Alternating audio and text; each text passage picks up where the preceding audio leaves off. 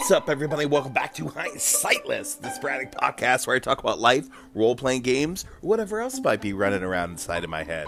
But mostly role-playing games, because they take you to fantastic worlds where, shock horror, a wizard can pick a lock. What are we talking about today? Well, my new caller that I had in a previous episode, the Pink Phantom, Greg, his call in about party balance and niche protection, as well as my response to that, has generated some calls, which is awesome. I love it. It's getting the conversation. And recently, I listened to the latest episode of Ray Otis's podcast, Plundergrounds, where he goes into a lot of different methods for rolling skill checks in games and when you should use them and when you should not. And there were some calls, and Daniel called in to talk about how there are things in the game, like Daniel would never let a wizard try and pick a lock and all that stuff.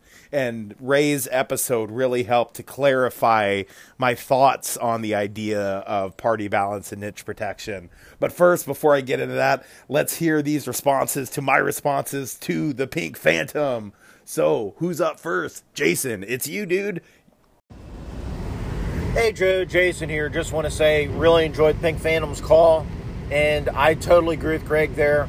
And I think it is probably definition issue, and we know you've had definition issues in the past, my friend.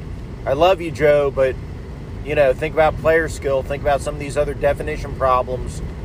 You know what I mean? Gatekeeping. Yeah. Okay. Anyway, I just want to say it's really cool that Greg's calling in shows, and yeah, let me go listen to John's call.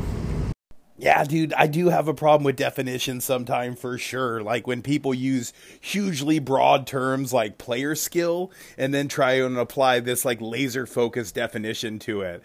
It'd be like if you said someone was good at basketball, but you only meant they were good at shooting 3-pointers. Like, being good at basketball means so much more than being good at shooting 3-pointers. Sports ball.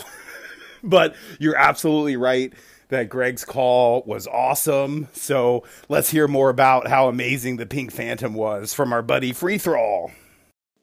Hey Joe, just listening to your new caller there. Apologies, I can't remember their name right now. But I think they're onto something with this difference between niche protection and party balance. Because if you don't have enough players to cover the core classes, then rules as written with niche protection is going to prevent you from having a balanced party. So there are going to be things that your party might need to do that they're not going to be able to. So, I mean, obviously you can work around that and play and think of alternatives. But I just think there's something there that highlights the difference between niche protection and party balance. I hope that makes sense.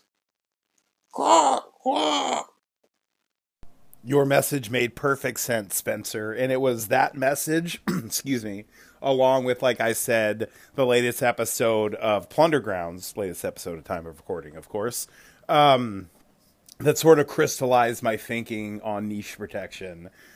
And yeah, it turns out I don't like it. I do not like it. Yeah, I guess all the fantasy I like and that I try and emulate in my games doesn't have niche protection. You know, you look at Conan, there's no niche protection there. He's all sorts, he's a fighter, he's a thief, he's all kinds of crazy shit. He can do everything. You look at Elric of Melnibone. That's fun to say. People say it weird. People say it different all the time. I've heard it like 8 different ways. That's the easiest way for me to pronounce it, and I still stumble over it. But there's no niche protection there. Yeah, if for folks, if you've read the Malazan Book of the Fallen series by Steven Erikson, no niche protection there. There's this group of assassin mages that are just like the baddest MFers on the planet. They're awesome, and they use their magic to augment and enhance their murder, and they're just cool as shit, and you couldn't have that in a game with strong niche protection. So yeah, because it would also just like it would just pull me out of the fiction. Why can't a wizard learn how to pick a lock? That's weird to me that they can't learn. They might not be great at it, but they can't learn how to pick a lock. Like, it seems that would kind of go along with being magical. I could see those two going hand in hand. Why can't everyone learn how to hide in shadows? I don't know. To me, it breaks the immersion, strong niche protection. So, yeah, man. Thank you for helping me clarify my thoughts on a thing. You and Ray, not that you were trying to do that, but you did, and I really appreciate it. Thank you again to the Pink Phantom, Greg. That was dope. I hope you call in about some more stuff. But, Spencer, you're not done yet. You got more to say. Hey, Joe. Check you out. 300 episodes? Boy, was I not paying attention. When did that happen? Well, I know when that happened. But, yeah, impressive stuff, man. Congratulations. What are you, the hardest working man in podcasting? Well, no, let's not kid ourselves. That's probably Jason, isn't it? But you're way up there, buddy. You're way up there. Keep up the great work, man. Bye. Thank you, Spencer. But no, I am certainly not the hardest working man in podcasting. But since you did bring him up, let's hear from him again. Dude, you teased calls from Colin and Darren and didn't play them. Where's my Shield talk? Right here, my dude. Yeah, I did tease calls from Colin and Darren and John about Shields, and that's exactly right. Advertising works. I love advertising. No, I hate advertising. But we are going to talk more about Shields right now.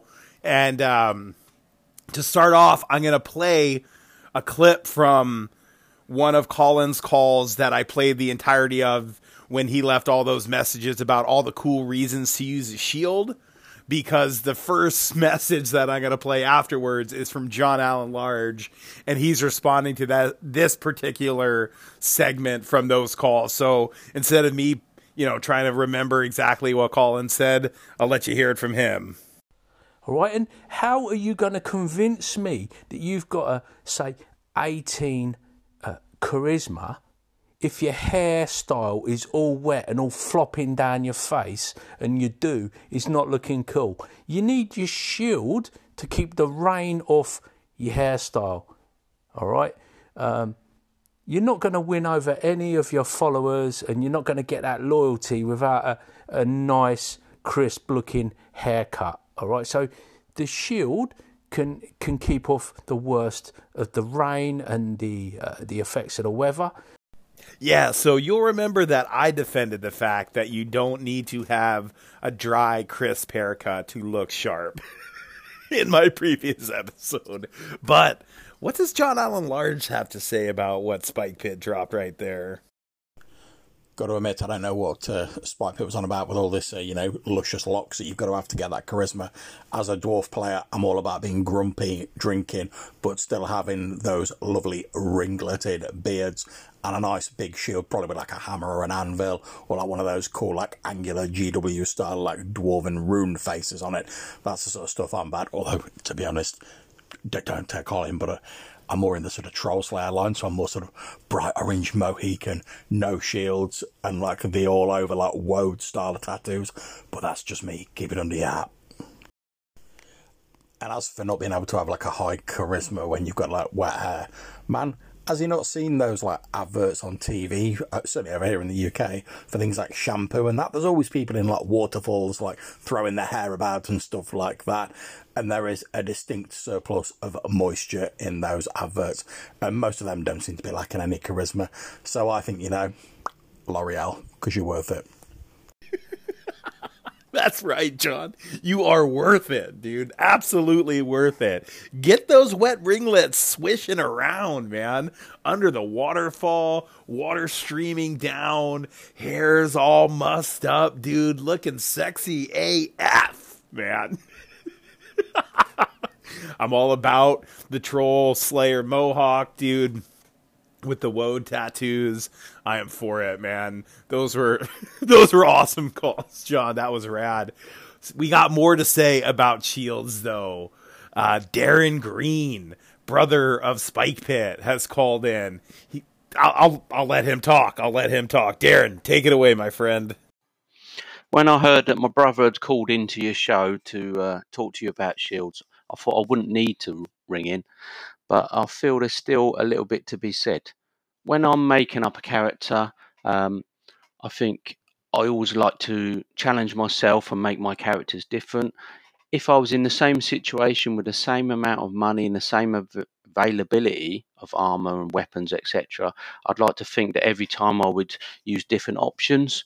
So I wouldn't want to always have the same amount of money and just go for the best AC option. I would have different types of characters, ones that potentially would use a two-handed weapon, or maybe use two sort of single one-handed weapons to fight in a different style.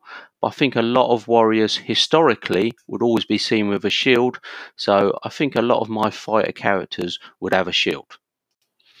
So yeah, many of my characters, if they were fighters, I think would have a shield just for defending themselves, obviously. If they were coming up against ranged combat assailants, they'd be able to, parry arrows coming in, or as you see them in films and stories, hiding behind that shield as arrows rain down on them. Thematically, for me, that always seems more appropriate than someone running across a battlefield with just lots of heavy armor. So yeah, I would always go for a shield as a standard. But obviously, like I said, I've played characters that use large two-handed weapon barbarian type characters, and I've chosen more stealthy, lightly armored guys that have two-hand weapons. So obviously the option is up to the player, but I'd always be looking to play different styles.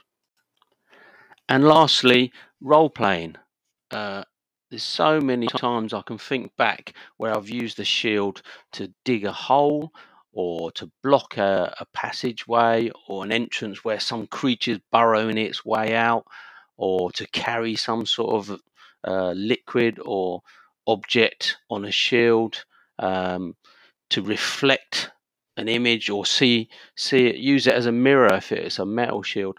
There's so many role-playing opportunities. And I think the older games would normally look for that sort of opportunity with more descriptive narrative.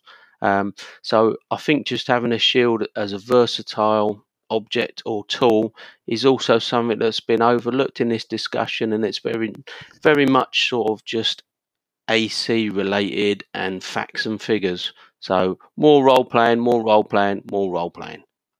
Dude, absolutely, Darren. You're 100% right. And again, I love shields. I got no beef with shields, man.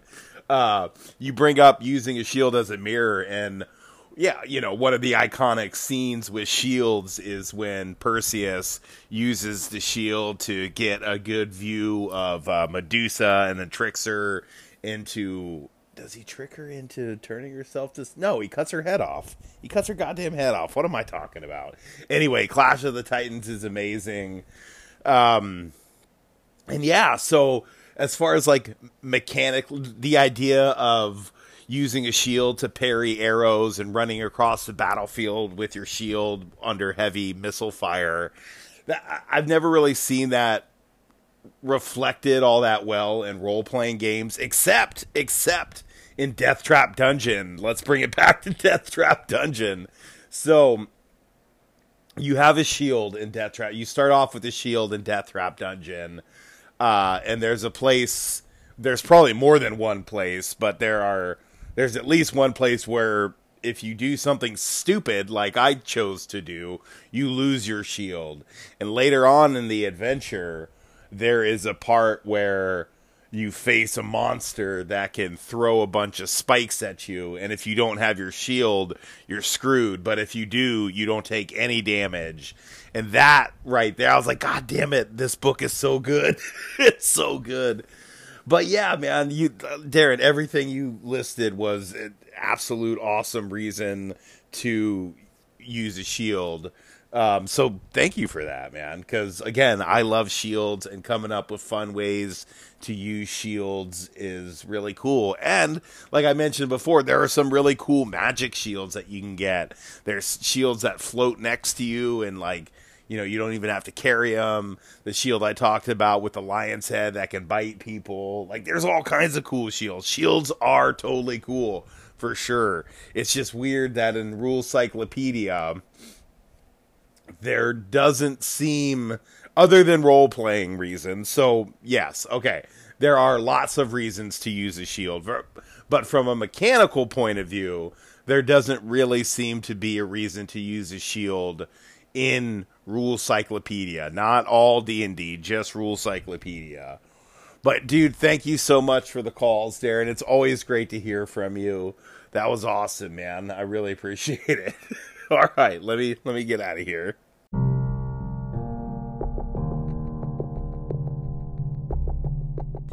Yeah, so I guess when I say I don't like niche protection, what I mean is I don't see how it adds to the fun. I don't see how limiting a player and their choices of what they can do with their character adds to the fun.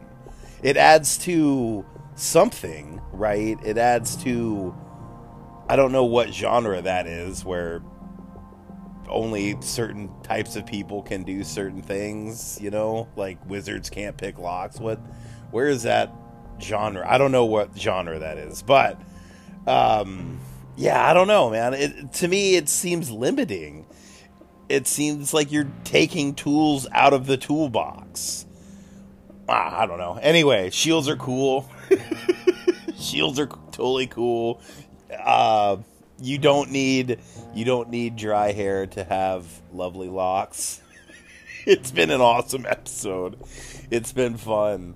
Thank you so much to Darren and to Jason and to John. Spencer, thanks very much. Free Thrall, man. Hope you're doing well. And Colin, thanks for making a sneaky peek on this episode too, my friend. Yeah, that's it. That's it. Shields and niches, man. That was fun. That was a good time, right?